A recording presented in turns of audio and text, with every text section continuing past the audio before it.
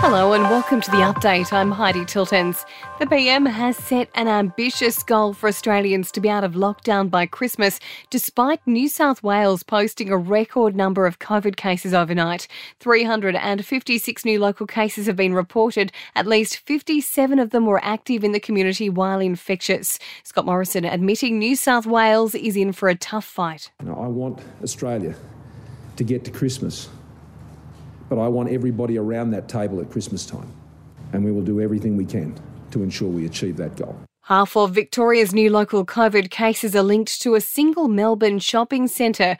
Out of the 20 infections, 10 were acquired at Caroline Springs Square and 5 work in the precinct. Queensland has recorded 3 new local cases. Unions are furious that businesses have been granted the right to ask their employees if they've been vaccinated against COVID.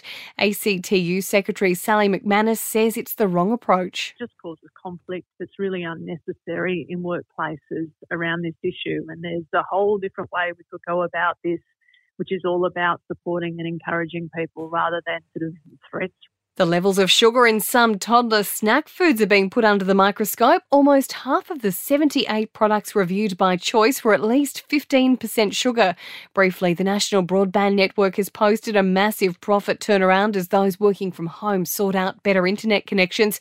A group of 8 coalition MPs are demanding a diplomatic boycott of the Winter Olympics in Beijing. In sport, the International Cricket Council will push for the sport to be included in the Olympic Games from 2028.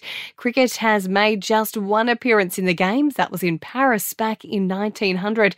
Aussies John Millman and James Duckworth have advanced to the second round of the Canadian Tennis Masters, and there will be no AFL Grand Final parade and footy festival due to uncertainty from COVID-19. In entertainment news, the Kid Laroi has found out during a live stream that he's COVID-free after thinking he'd tested positive. The Aussie star and his girlfriend had been quarantining themselves for the last 7 days. Christina Applegate has revealed she's suffering from MS. The actress taking to Twitter to update fans, saying it's been a tough road. And Machine Gun Kelly and his producer Travis Barker have been inked. The friends getting matching tattoos bearing the name of their new album, Born with Horns. And that's the latest from the Nova Podcast News team, but we'll see you tomorrow morning for another episode of The Update.